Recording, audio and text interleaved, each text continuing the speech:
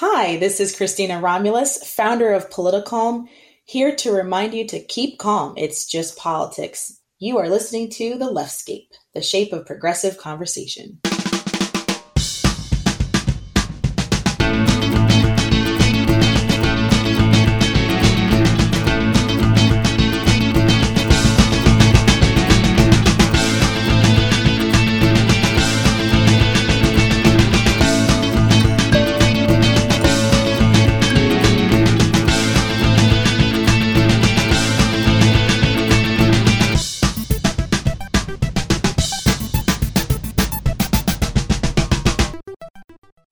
Hi, I'm Wendy Sheridan, and you are listening to The Leftscape, the shape of progressive conversation. Hi, I'm Mary McGinley. Hey, I'm Robin Renee. So let's do a check-in. How is everyone doing? I'm doing very well. It's sunny out, which makes me happy. I was actually outside this morning for the first time in, I think, 2 weeks because I had to take my spouse to work because their truck is in the shop. So I was actually out before the sun rose and crunching on snow and doing things like that and actually driving a car. So I've already succeeded for the day. So. Nice.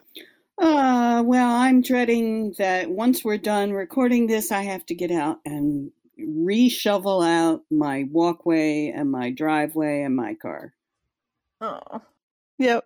I've got to do that stuff too. I guess I'm a combo of both of you because I got out early and it feels good, and I like getting up early and getting some exercise and doing things, which was good. And I've got lots of ice to deal with for myself and my neighbor, and it's more, I wouldn't mind doing it if I had the time, but I also have a lot of other things to do. I'm doing some recording and we're working on this right now, and it's a busy day. So, but that's okay. I'm feeling optimistic. One thing I really, really liked, and I think I posted a picture on my personal Facebook page, is right now, well, it's probably melted off already, but the first snowfall was really windy, so there was no snow on the branches.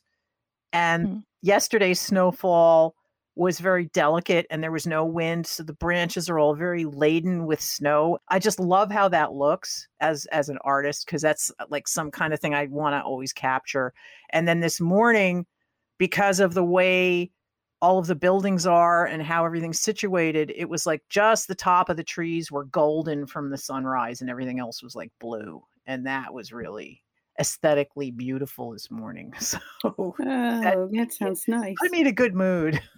Nice. Yeah, the snow near me, and I'm not too far away from you, but the snow near me was not that at all. It was very heavy and it was on all the bushes and trees and weighed them down. I have like tall bushes across the front of my house, weighed them all down and made them bend all the way over, and they cover up the doorway and the walk. And it was like I was being trapped inside my house. So it was kind of scary and couldn't get it off. Well, it'll melt. It'll melt probably today. Let's hope so. Anyway, besides the weather, I think we have some other random facts to share. Yes.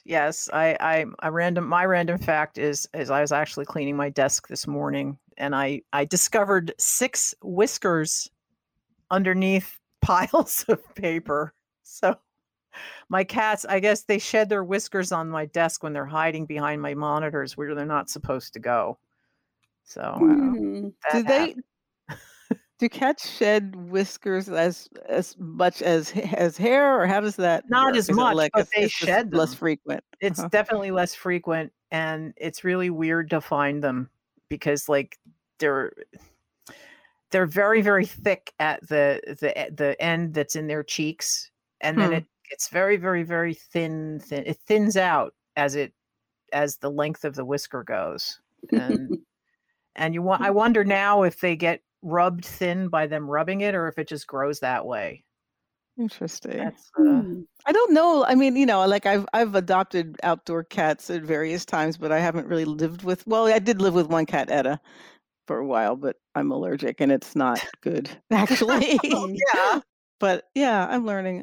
I'm learning about my cats, especially now because I have a cat, Rando, who has she's outdoor cat, but I keep buying her things, shelters and different stuff, and I want to get her other things. I don't know what else I want to get her. I want her to be comfortable. Grow some catnip. I might do that. Or cat mint. They're two different plants. Has she been going in the shelter? Uh-huh. Oh, that's good. Yeah, she's been staying out of the craziness. So that's good. Hey, here's another random fact. Yes. I always wondered about. We've all heard how casinos, at least I have now, heard about how casinos are designed to deliberately disorient visitors, causing them to lose track of time and where exactly they are. But did you know that there's a similar strategy behind the design of shopping malls as well? Officially known as the Gruen transfer, this phenomenon was named after Austrian architect Victor Gruen, who identified how an intentionally confusing layout could lead to consumers spending more time and money in a shopping venue. He later disavowed this approach, but it makes sense. And you know what? I'm wondering if this also applies to websites. People shopping in websites. No, it does not apply to websites. I will tell you that right now. When people can't find what they're looking for, they go somewhere else within less than 30 seconds. Yep, I agree with that. But that's interesting. I never thought that way about a mall. It's just a different concept than a casino. I thought why I hate malls. Yeah, I mean, I knew that this was going on in supermarkets. You know, how they lead you through things that you don't want to look at. And then you suddenly go, oh, well, yeah, maybe I do need apples. Yeah, maybe I do need this and that. Right, so, right. I guess that's the same thing. Interesting. One more fact. I just want to declare that Dionne Warwick rules Twitter. She's been really excellent lately. Yeah, I had no idea, and I just started. I don't know how I first encountered it, but she's just, I guess maybe she was trending, or something. And she's very funny. She's puts out questions like, actually, she asked for random facts the other day, and people really tweeted her a lot of random. Oh, really? Maybe you should harvest them. Yeah. Yeah, really. It was good. And what else? She commented on the Super Bowl halftime show, and she said she liked it. Other people were like, one guy was like, what are you kidding me? And she wrote something like, no, I'm serious. I'll tell you when I'll let you know when I'm telling a joke. What's your favorite Dionne Warwick song? There's so many. I really like her, I mean, she did a lot of work with Burt Bacharach and all that early stuff. I really like a lot. I got to see her at the Bethesda Blues and Jazz Club a number of years ago, and that was really cool.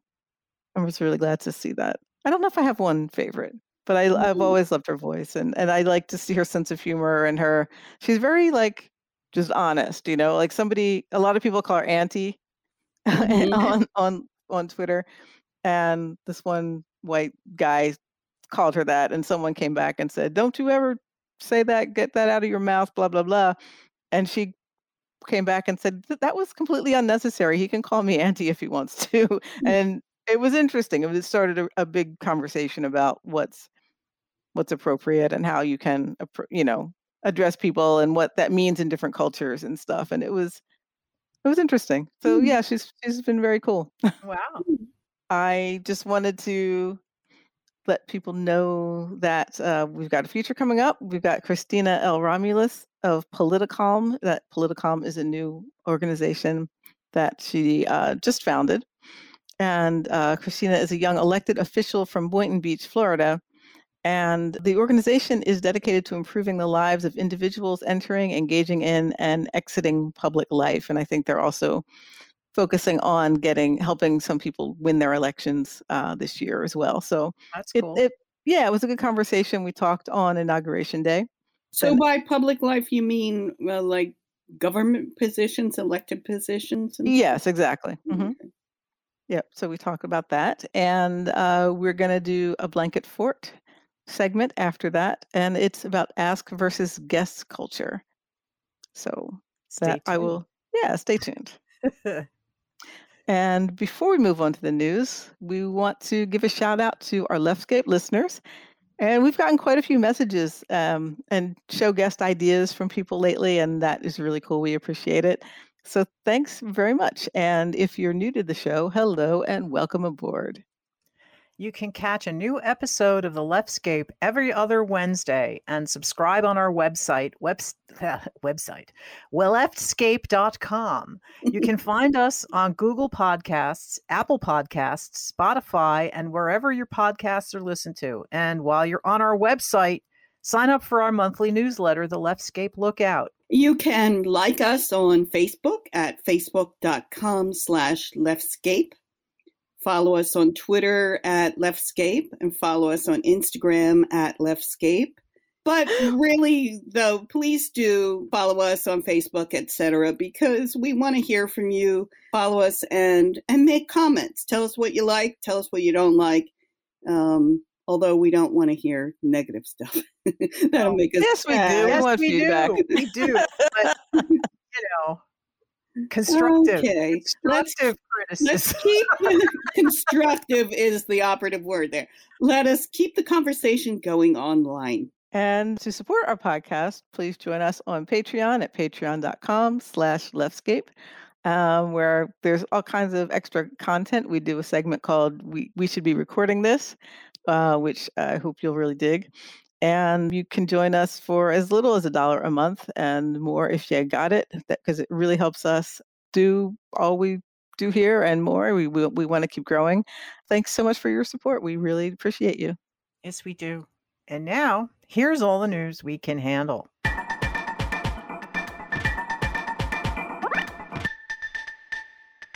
Well, this is an article from Science Advances from the American Association of AAAS, which is a scientific group, and they had tested like a dozen 14 different face masks or mask alternatives and one mask material. they have like the N95 surgicals, and they also tested a lot of the cotton ones that people are making, and also bandanas and gaiters, or the one layer that you pull up from your neck. I guess those are called. Looks like a collar. Yeah, it looks like a turtleneck. Like you're just stuck over your nose. Right. And the long and short of it is that the bandanas and the gaiters don't fucking do shit. I mean, they're almost as bad as not wearing anything. Oh, really? Yeah. It just makes you look like you have something on to get in the store, right? But it doesn't really do. Yeah, the droplet transmission through the face masks was not. I mean, the graph shows like the surgical mask is the best thing. And the next one up was, I think, a double layer or possibly a triple layer. I have heard that they're starting to recommend, especially because of some of the new variants and things that are going around that are more contagious, that double masking is a good idea if you can. Yeah. I haven't done that yet, but I do have masks that can take a filter, that I've been trying to be more conscientious about that.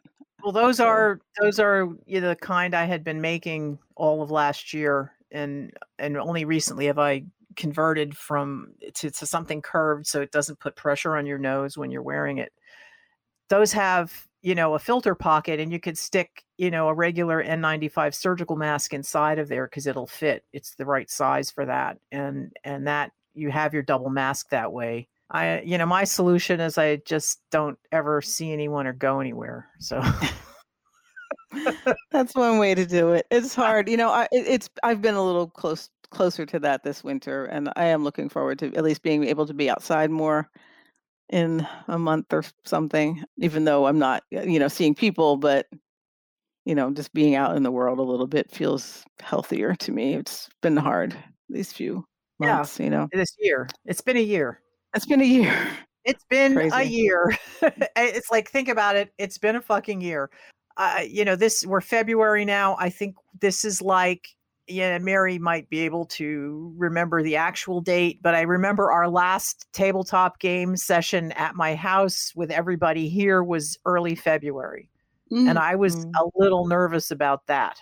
Yeah. So it's been a year. I know it's felt like longer, but it's been a year. And well, also, the other thing too, though, is it doesn't feel as bad as it would have because we have the internet. I just have to say we're blessed. I have discovered things ways of connecting and ways to do things that I wouldn't have otherwise. So that's a thing. I wouldn't say I would like wish for this to happen in this particular way to learn those things, but I mean that is something that has happened. But yeah, so keep wearing your mask. Learn what masks are better and wear the better ones and keep wear them. social distancing, because I really, I would like to actually do things that are in a public space at some point before, I die. So yes, please, let's bring back music and dancing and conventions and craft fairs and the other stuff. Exactly. Well, anyway, I have another bit of news I wanted to share. Okay. Oh, what's that? And this was sent to me by Cynthia Connor, so I just want to give a shout out and thanks for this. If you're in Pennsylvania and if you voted by mail in 2020, and even if you didn't, but you want to this year, you must sign up to vote by mail. There's a primary that's coming up on May 18th, which is also Mark Mothersbaugh's birthday, which is not interesting unless you're a Devo fan. And but anyway, they do have an election coming up, and it's just a little bit sneaky because at least for us in New Jersey, like you can, if you signed up to do a mail-in ballot, then that's automatic now, and we'll just get them. But apparently that is not the case in Pennsylvania. So your deadline to sign up in order to vote in the primary by mail is May 11th. And that's just, I know, some of our listeners are in Pennsylvania, lots of you are other places, but I think that's just a good reminder to look up your state's laws and local laws about that and make sure you know what you need to do to be ready to vote the next time it's time to vote. Yeah. And speaking of things that happened a year ago, we are now going to be having another impeachment trial. Yay! Starts today. I thought it started tomorrow. It starts Tuesday. And it starts yesterday, as according to the people who are listening to this on Wednesday. All right. We record this on Mondays, and now my sense of time is completely it will have happened in the future past. So right. I think that on Monday they are doing some presentations, some preliminary things, and then it starts in earnest on the 9th. Yes. Tuesday the 9th. And okay, are we going to be, I know last year I was very energized about the whole thing, and I had it on the whole time, and I was listening to it, and it was just, and I was listening to it, and a lot of it was just awful because it was all people arguing over procedures for like the first 4 hours. I kind of remember that. And I was like, do I want to watch it again? I don't know. Are you guys going to be watching it? I'm still on the fence. I'm not interested. I know that when they did it in the House last time, I was very intrigued because it felt like some kind of vindication to watch him get impeached. I remember watching the vote and it feeling like meaningful to me somehow. I think it was important to do this time. I don't know that I'll watch it. I don't know, but I guess the question I have is what will it do? What will it bring some type of accountability or reconciliation? Because I mean the Senate is not going to convict him. So are you sure the Senate isn't going to convict him again? I would love it if they did. I don't know. They really need to. I know they need to. I mean, I thought McConnell was like trying to, he flips back and forth. From the punditry stuff I've been reading in the newspapers, I get the impression that McConnell wants to purge the Trump faction from the Republican Party.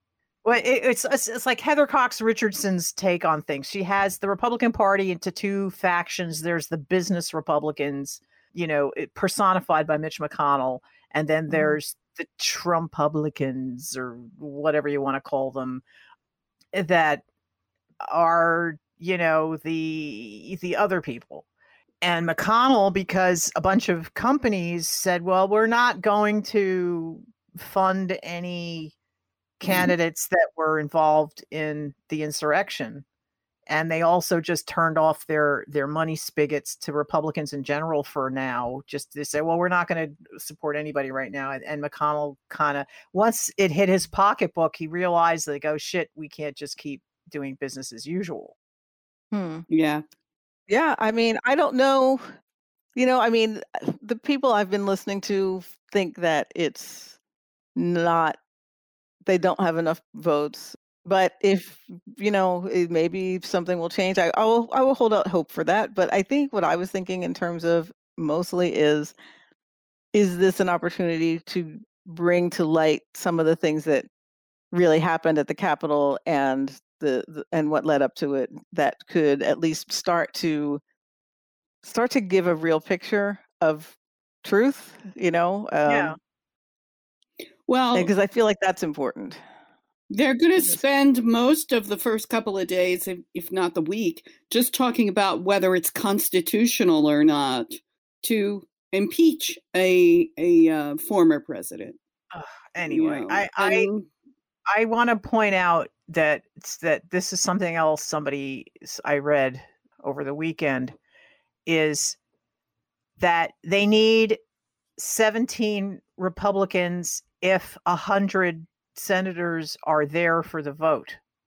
There is no requirement that all 100 senators be there for the vote. So if there's fewer, then it's less votes they need? Yes, it's 2/3 of whoever shows up. Yeah, that's good. I can see a scenario playing out where senators who don't want to go on record as opposing Trump just not showing up.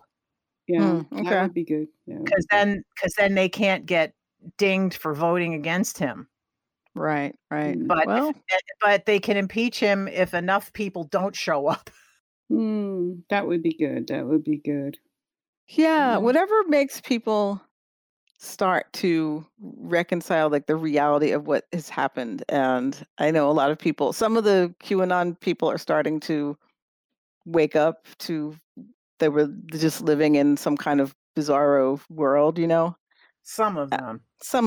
I don't know how many, maybe clearly not enough if they're still out there, But I mean, people talk about how and I know you can't equate Trump to Hitler or whatever, but sure you can.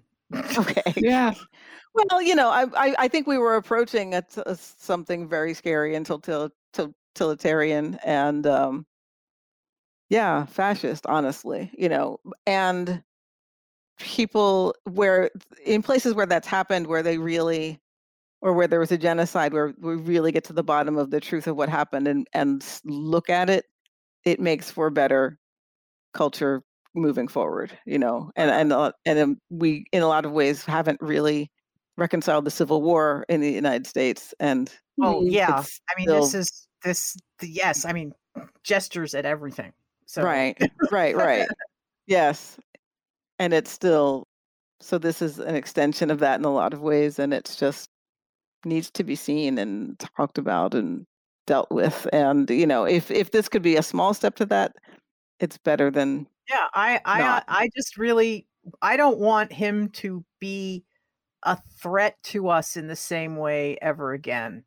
Right. And convicting him will do that. And what is scary is that there's going to be another Trump coming along the pike, and he's going to be somebody who's smarter. Well, that's the thing. Yeah, I mean, that's, we need Merrick Garland. I don't know if he got appointed, got confirmed to be Attorney General. I think that's happening this week, because I know McConnell wasn't putting him on the schedule, but now that Schumer's in charge of the Senate, he's on the schedule. Mm-hmm. And I've heard people bandying about the RICO Act over the January 6th insurrection. So that will get the people up at the top, and not just, the grand poobah from the Flintstones who was like running around with that buffalo head thing. Oh, that guy. I had to think for a second what you were talking about. I know. Yeah. The Racketeer Influence and Corruptions Organizations Act, is that the RICO? RICO. Act? Yeah. Okay. And what does that do exactly? They use it. It's the thing that they they talk about it in for example a lot of TV shows. Yeah, but it's how they got all the mob bosses. Okay. Because they're not the ones that are pulling the triggers, but they're giving the orders. And RICO lets you go up the organizational chart to get the people at the top. I see. Because it has to do with conspiracy, and that kind of thing. And right, and the people at the top aren't necessarily the ones doing the actual thing. Like he was not. Yeah. Okay, I see what you mean. Yeah, but they ordered somebody else to. Right. So that. Between that and the two multi-billion-dollar lawsuits brought from the voting systems people onto the news organizations, that has done a lot to to curtail a lot of the disinformation. Yeah, I was very happy to hear about that. And they fired Lou Dobbs. Good. I don't know. I think we're at the point where I've had all the news I can handle for today. Okay, that's all the news I can handle too.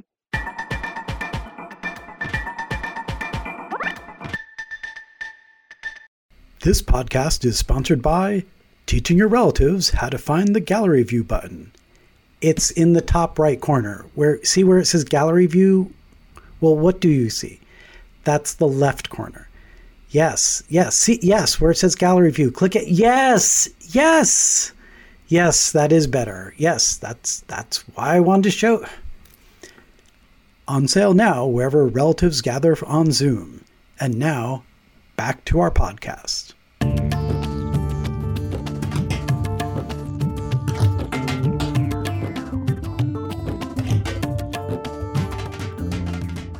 Well, I am here with Christina Romulus, who is the founder of PolitiCALM, a new organization dedicated to improving the lives of individuals entering, engaging in, and exiting public life. She was elected to public office to the Boynton Beach City Commission in Florida at the age of 27 in 2016. And through her years of public service, she strived to be a voice for those not normally represented in government. I'm really looking forward to hearing more about her journey and her organization and to sharing this conversation with our audience on the Leftscape. So welcome, Christina. Thank you. Thank you for having me today. Appreciate it. Yeah, it's great to talk with you. So I definitely want to hear more about PolitiCALM, but first I would love to hear your reflections on today. We are recording on January 20th, which is Inauguration Day. Do you have any thoughts on President Biden and Vice President Harris and how it went today? Given all the unrest that's been happening, and what are your thoughts? Oh my gosh. I mean, that's a beautiful leading question. And I think it's very fitting for PolitiCALM, for exactly what this company was created to be here for. Today has just been very reassuring for me. And I hope that maybe that word probably resonates with a lot of other people who are listening, not only here in America, but abroad as well. I think a lot of people are having that same feeling of just reassurance of a return to normalcy, or at least as close to that as we can get, a feeling of just calm and just kind of bringing some of that calm into the midst of all the chaos that's been happening. Those are the feelings that I've been having. And, and again, today actually is the official launch of PolitiCALM as well. And I intentionally selected today to be our launch day because I wanted to really bring all of those messages to a point that we are here to keep calm and remind everybody it's just politics. We're here to bring calm in the midst of the chaos, and we're here to support individuals who work in the government space. Awesome. Well, congratulations on your launch too. That's a lot to do, I'm sure, on a certain day. So it's a beautiful day so far. That's so great. So Would you share a little bit about you? Like, what is your background in terms of politics, and what was your impetus to run for office? Sure. So I grew up in South Florida. I went to University of Miami for undergrad, and really my calling, or at least at the time I thought, was to become a doctor. That's the direction, that's the track that my life was going on. I was going to be a doctor. And once I finished up with graduate school and I had my first son, I quickly realized I didn't want to be in school for another 8 to 10 years. And possibly raising my son and having him not call me mom because he doesn't see me around enough. So I kind of changed course a little bit and went into just really teaching. I taught at the college level for 6 years and thoroughly enjoyed that. But in the process of doing that, of course, I just kept serving my community. I was, very active. I was an advocate. I was always trying to make sure that our communities were represented, especially when it comes to government. And so I was doing a lot of that, and quickly it kind of just gravitated from, well, we see you all the time. We see your face. You're always doing things in the community. You should be sitting up there. You should be in charge. And, quickly I was like, oh, no, no, no, not me, And I think especially a lot of women probably can relate to this where, when we're called to kind of lead or to be at the forefront of the movement, we're usually, humble, and we kind of, shyly kind of say, oh, no, not me. But I hope and pray that today, and with the inauguration of President Kamala Harris, that will help a lot more women step up into, rightfully so, into positions of leadership, because we need those voices. We need those life experiences represented at the table. So that's kind of how I got into politics. I didn't ask for it. It kind of came to me. And, like I said, I was 27. I was inexperienced, very green to politics. It really was not planned for me to run, which is also why I actually was pregnant with my second son in the process of running for office. But, I had a lot of great people who supported me, who coached me, who really held my hand and guided me through the process, and allowed me to really just shine and be successful. And so here we are, 5 years later. I've been in office. I've been a community servant for going on a decade now. And it's really just an opportunity for me to give back to my community, to all those people who supported me and believed in me way before I believed in myself. It's been my way of giving back. And I'll probably be doing it for the rest of my life in some way, shape, or form. Nice. Now, what is your current office? I am a city commissioner. Okay. So different areas call it different things. Councilwoman. It all of them mean the same thing. It just simply means that you are a municipal leader guiding your city or your town or whatever parish. They call them different things, but they all really mean the same thing. Nice. Mm-hmm. Yeah. So you're launching a big new organization today, PolitiCALM. What is it? How does it work? Perfect. Thanks for asking. So PolitiCALM, our mission statement is to improve the lives of individuals entering, engaging in, or exiting civic life. And really all that simply means is anybody in government, whether you are somebody who is getting introduced to government, you want to learn how to run for office, or you just want to learn how to better interact with your community and be a better community advocate, or you're currently elected, or you are an appointed official, or you are somebody who is in some type of employed position within government, fire, police, whatever department, wherever you may be, as long as you're in government, you're somebody who's engaging in government. And then for the people who are currently exiting, right, you're retiring out, or maybe you're terming out of office, or perhaps you're just transitioning from public life to private life. PolitiCALM is designed for you, to support you, to be a resource. So we are the only company that exists to coach and to provide mental health support resources for individuals in the government space. And PolitiCALM really came about, really, if you look at the last 4 years of just what's been happening in this country, and not only in this country, but in the world, where democracy has been under attack. People who are in the government space are getting threatened. Their families' lives are at stake. There's so much more that comes with the job nowadays than just being, a government official or an elected official. And so PolitiCALM really came from that space of, asking the question, who's there to help the people whose job it is to help everybody else. And when I really just dove deep into that question, that's how PolitiCALM came to be. Mm-hmm. Yeah. What are some of the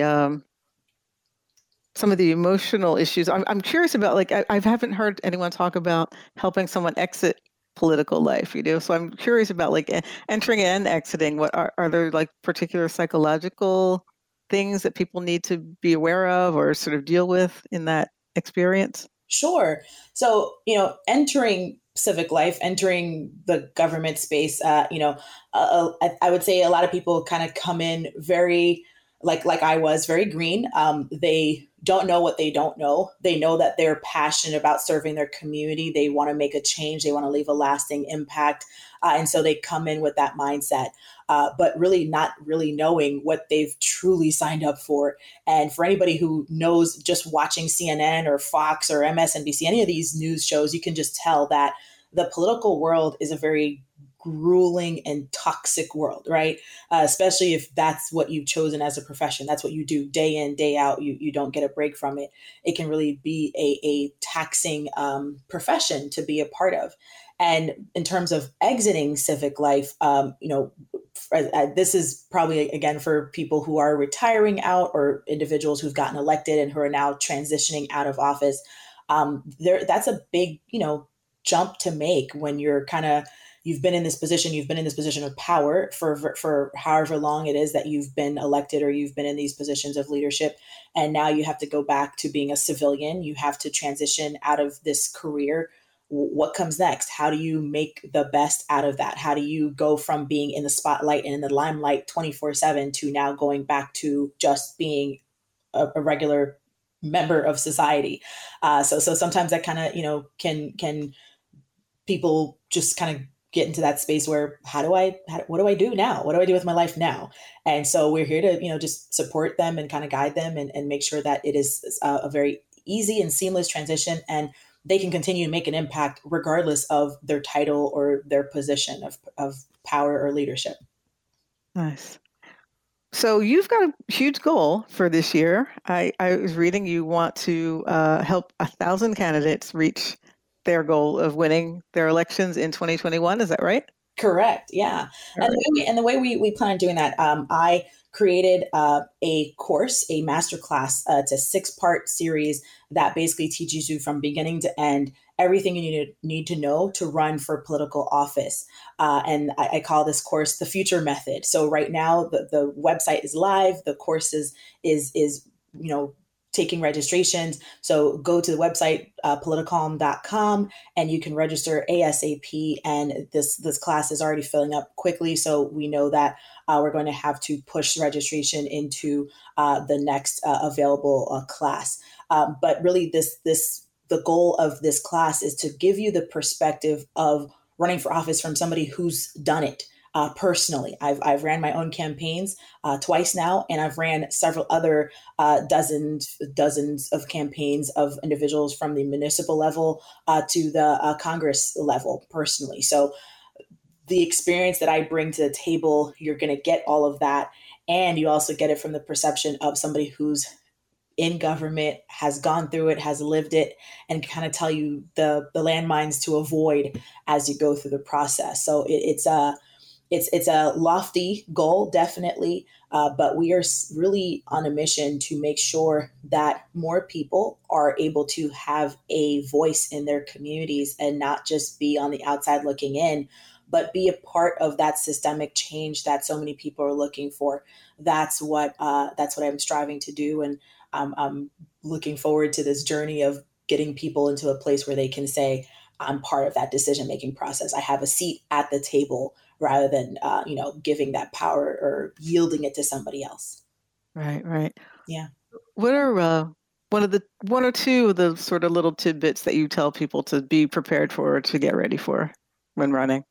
Oh, look at you. You're kind of getting me to spill some of the secrets, huh?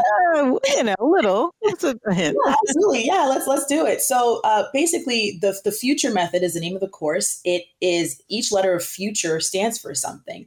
And F is for fundraising. So a lot of people usually get really scared, really intimidated when they hear fundraising. And that's usually probably the biggest deterrent to anybody running for political office. They're like, I don't know how to raise money. I don't want to ask people for money. So therefore, I'm not going to do it.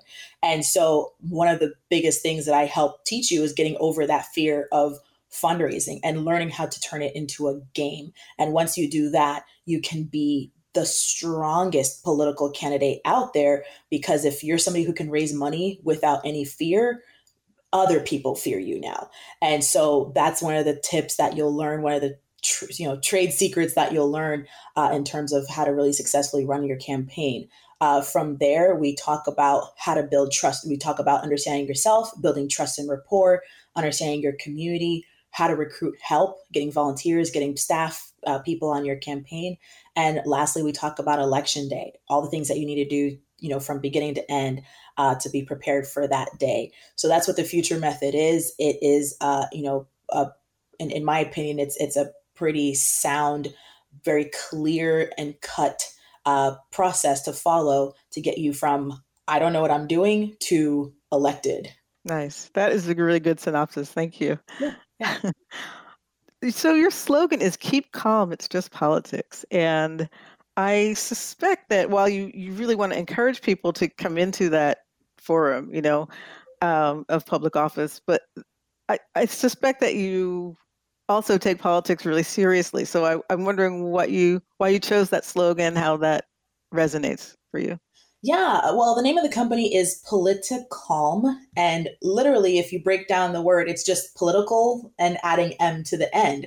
And once I kind of came up with that name and really emphasized on the calm part, it's like an oxymoron, right? You don't necessarily always hear political and calm put into the same sentence.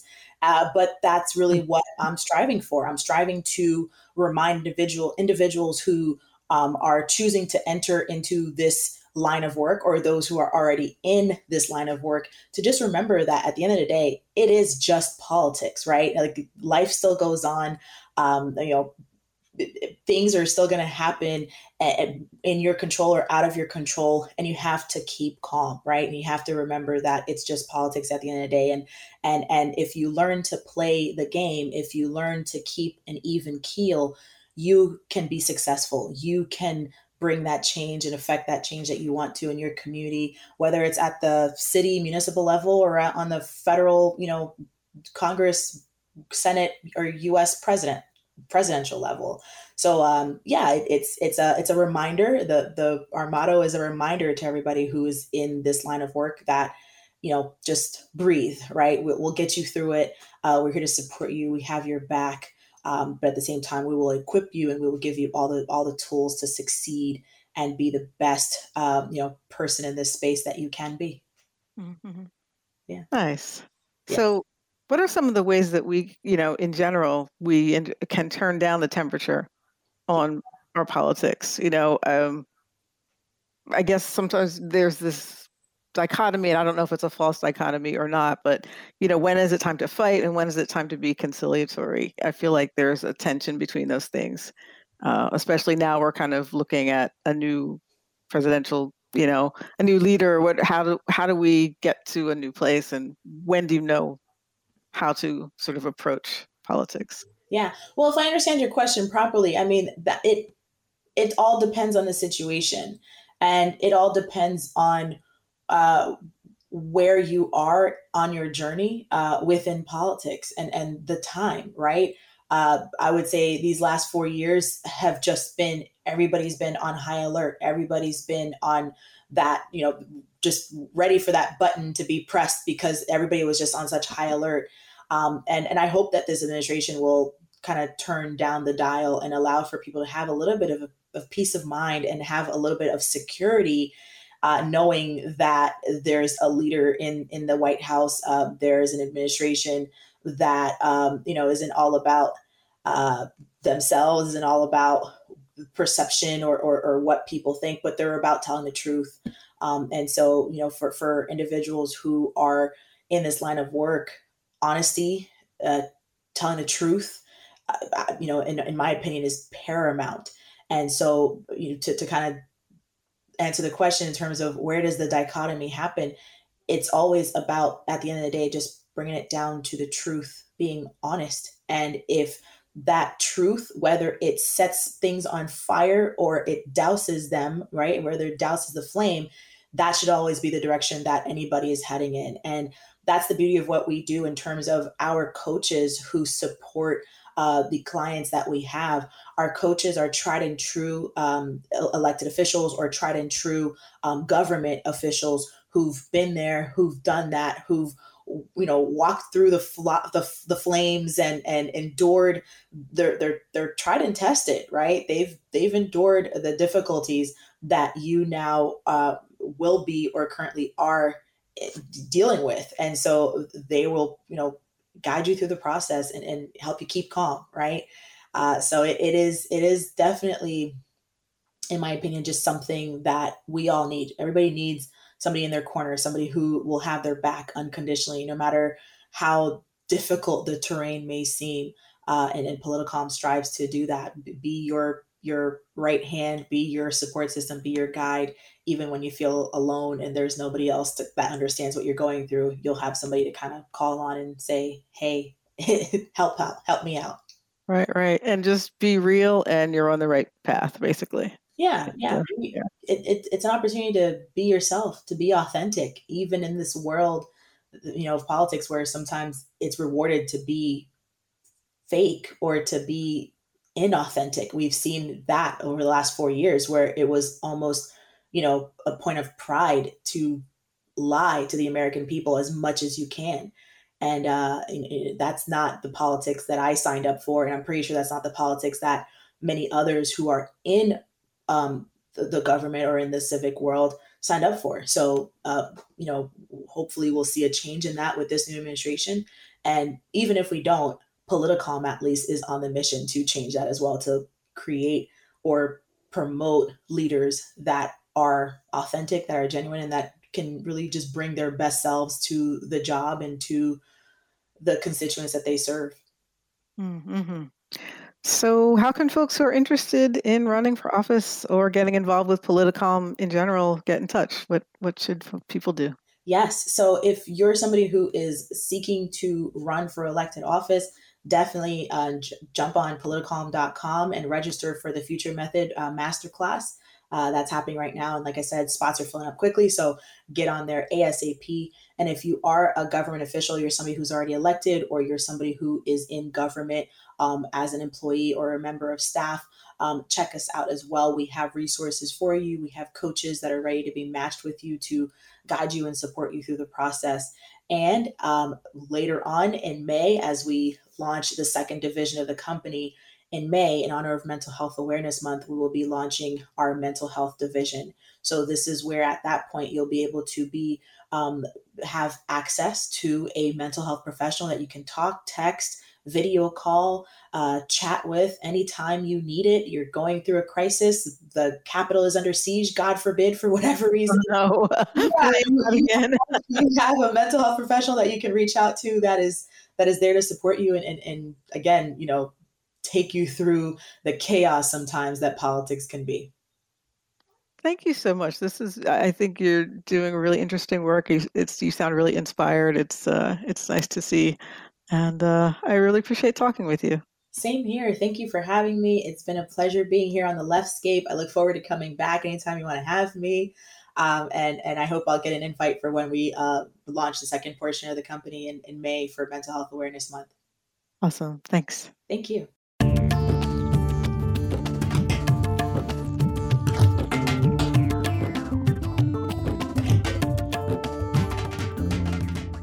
Hi, this is Rachel Green, the sexy slutty comedian, and you are listening to The Leftscape, the shape of progressive conversation.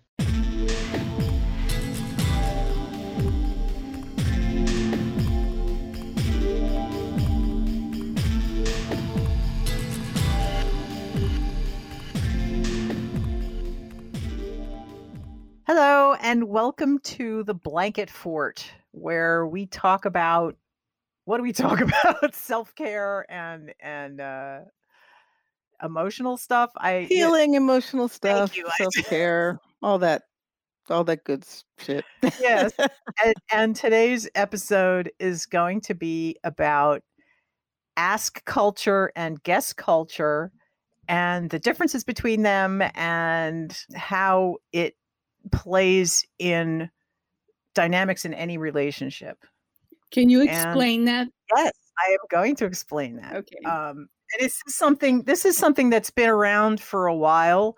I think people started talking about it in like around 2007, and there were a bunch of articles like around 10 years ago or so. But I didn't really become aware of it until fairly recently, or it sat in the back of my head. Anyway, I'm going to start with guess culture. And guess culture is, I'm going to use an example for this to help illustrate it. Let us say there is a house and there's a sink full of dishes. And someone who likes to be in guest culture is going to say, there's a sink full of dishes to somebody else in the house. And the other person in the house has to guess over whether that was a request to do the dishes or just a statement of fact. And if it's just a guest culture house, the other person may or may not react to that. And then there's going to be an argument later when the person who said, there's a sink full of dishes, why haven't you done them yet? Wow, this sounds very familiar. And ask culture is, instead of just saying there's a sink full of dishes, they would say, hey, could you do the dishes? The sink is full. So those are the two differences. And I think for myself, I was probably raised in guest culture to some degree. And when when you have somebody in guest culture and somebody in ask culture, and you're there in a relationship together, there's a lot of potential for conflict.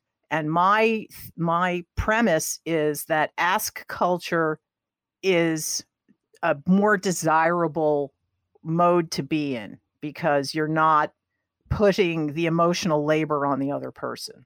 The emotional labor of them having to think about, okay, does this fact indicate that there's something that I need to do? So you're not just making an assumption that they're going to understand what you mean by saying, oh, there's dishes in the sink. Yes. Otherwise, that's somebody, the person hearing that has to do all of this extra labor to understand that this was a request for them to do the dishes. Yeah. Right. And the person making the statement is avoiding speaking the actual truth of what they mean to say. So wait a second. So what is not being stated here is that you're saying, can you do the dishes? But what you haven't said is you dirtied the dishes and left them in the sink. Why did you do that? Okay. Is that the situation? That's not necessarily the case. Well, I mean, it could be like if someone could interpret the ask as an accusation. That's how the argument happened in my house. Well, I didn't dirty the dishes. Who dirtied the dishes? Well, then that sounds to me like, well, okay, let me back up. I have a question. So when you say guest culture, I think part of it is also, you did say that's also, Mary, assuming assumptive culture, because a lot of times this comes up when someone is hurting and they express like, I'm not feeling well, or I'm upset about this breakup or something like that. And a lot of people assume that means they want someone to fix it. Right. Or to give them advice. That's like the corollary. And that was the tweet that we posted on our Facebook page, was somebody asking the person, if someone needs to vent, they ask at the beginning, do you want a solution or do you want me to just listen to you? Mm-hmm. Mm-hmm. And that also is another way it's communication. It's being more precise and accurate with your words, determining the needs of the people in the conversation. Right. And it's and I guess the person speaking, if they have a problem, it would be good if they could remember to say at the beginning before they start, like, I just want you to listen to me. I don't need you to solve this. Or, but if they don't do that, if you as the listener ask them, is this a problem that you want help solving, or do you just need to vent? That it would also derail any potential arguments. Mm-hmm. You know, because if you're just venting, you don't really want to hear advice, and that can also get people angry and stuff. And it, because I know a lot of people are, you know, when you hear, and this was something that people were saying is on gender lines, like men want to solve problems, you know, and women are just listening, you know, but I don't think that's universal. No, I don't think that's universal either, but it's a very broad brush, you know, Yeah. Well, it's view the of women it. are Venus and men are Mars, and so where And does that I'm Mercury or something else. I picked Mercury because I think their planetary symbol is kind of a combination, Right. but not really. But yeah, it's good to clarify early on in these kind of conversations, like if it's they're looking for help problem solving, or if they just need, you know, a shoulder or a sounding board kind of thing. And if it's for something to be done, like if you're asking, like at the beginning, asking someone to do something, is that, I mean, that feels like a natural thing to me, but I feel like if, you know, what you said, Mary, is that someone would take that as an accusation. It feels to me like then the step would be to negotiate your tasks in a way that it's just understood, like, hey, can we each do this bit or do this part? And it's not about do this because something negative. It's not, you know what I mean? It would diffuse that in a way. I'm not sure if I'm saying that right. I guess my example was very specific because it was related to the dishes in the sink. That's all. So it wasn't a general thing. I was reacting to the specific example. Makes sense. Well, that's also, yeah, it also presupposes that you've already worked out, like, who is responsible for certain household tasks. That's always, for us, that's always an ongoing negotiation. And I had realized after reading about ask and guest culture that I definitely was a guest culture person. And I kind of felt bad about it because I'm also the first to point out when somebody is making me do extra emotional labor, and that's somebody being my husband. So I realized, I recognized, like, oh, maybe I shouldn't be doing this so much. So I have been making an extra effort when I have a need that I would like him to meet, that I will ask him about it instead of just making a statement, you know, like there's dishes in the sink. I think that ongoing conversation is really useful. I've seen, you know, couples and triads and other partnerships that I sort of observe do that very well. Like, say, you know, it could be about anything that needs to be done in a household or something. Like, I really feel tired today. Would you mind if I don't do this today and we could do it tomorrow? Or would you take care of this and maybe we could do it another way? So it's like it's negotiating. It's a culture of conversation, Yeah. which I think is really cool. Yeah. Ideally. I have a question about, I see this a lot on Facebook and other social media, which I think it's a positive step into the world that you're talking about, where people will say, you know, exactly what you said, like, I'm dealing with this thing. I want to put it out there. Please, no advice, you know, and it might be a medical thing that's happening that they just want to talk about and let people know is happening. Or it could be, you know, a big emotional blow up or something that happened, and they just want to put it out there and just say, this is the thing that I'm going through. And I think that's really cool. And then there's also, but you get advice anyway. I've seen that happen too, but mostly people are good. I think or some people will say, I do see people saying, I know you didn't want advice, but And But have you tried yoga? right. Exactly. But also I see people who post things like, I'm really sad today. Send me pictures of puppies, please, or something like that. Yeah, I see those too. And I feel like I feel bad saying this, but I'm going to say like there's a certain amount of that which I think is kind of really cool because it's people really learning to ask for what they want and being specific about it, and I think that's great. And then I also wonder, is there a point where it becomes manipulative, do you think, or is it always good? I guess it depends on what they're asking for. Yeah. Posting a puppy picture isn't like, it's a very low bar to satisfy, Right. especially if you have a puppy. Yeah, that's true. Because you're posting puppy pictures anyway. But Right. I do think that there might be an element of manipulation there.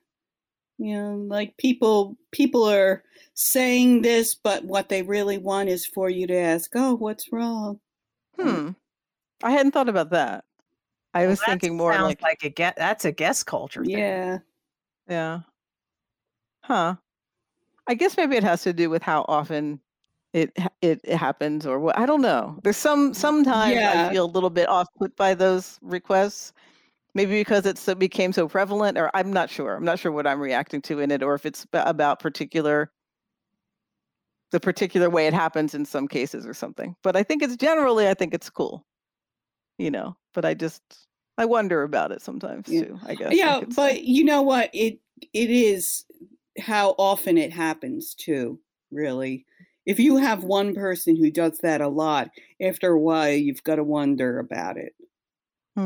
Like I do have a friend who every week there's some person that he's cutting from his friends, and somebody did something very bad to him, and I'm wondering, but he obviously doesn't want any advice or anything. He just wants to vent.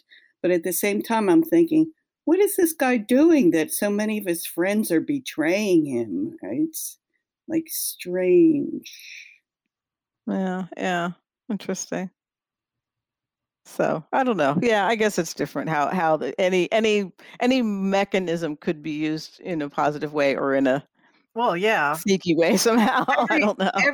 Anything. I think any part of human interaction can be done for good or ill, depending on the intent of the person doing the action.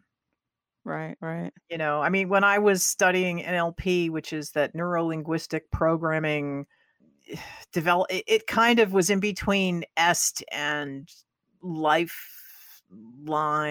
something. I don't know. Okay.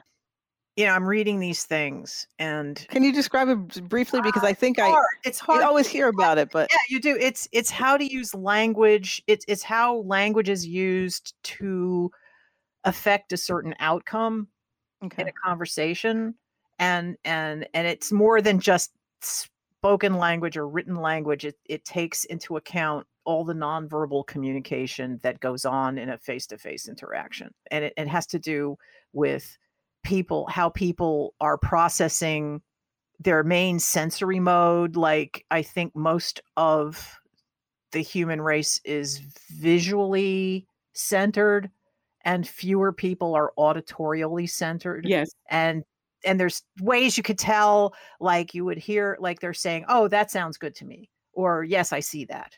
So that's an example of an auditory or a visual. There's also been studies that like 80% of the communication is nonverbal. Yeah, there's that too, and it also feeds into like how you can tell if you're in rapport with a person or a group of people. Sitting the same way, Yeah, or you move, if you shift your body position, how many other people will shift at the same time, the same way, and it's like, okay, those guys are in rapport with you. That's it's all that kind of shit. Modeling, I think they call it. And as I read through all of the information about it, especially when they were talking about using it in like sales situations, and you're reading all of this, you say, wow, you could use this to really manipulate people if you wanted. I mean, it had the potential to be very, very. So it goes bad. from conflict resolution into persuasion. Yeah. Yeah. I mean, it also, as I was taking this class when I first met the man who ended up being my husband, and we were on, I think, our second or third date, and he took me to a friend's house.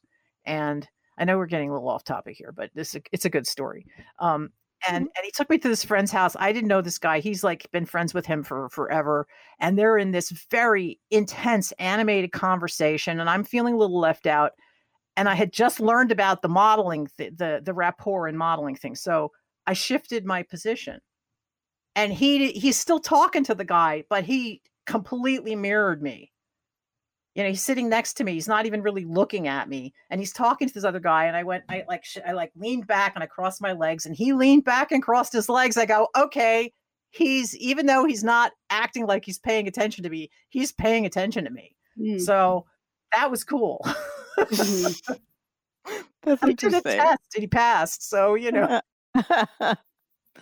So how do you feel?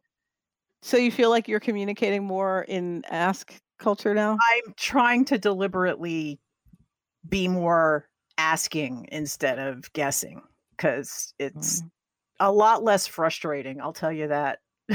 Because, you know, I keep using the dishes in the sink, and we have never fought about dishes in the sink ever.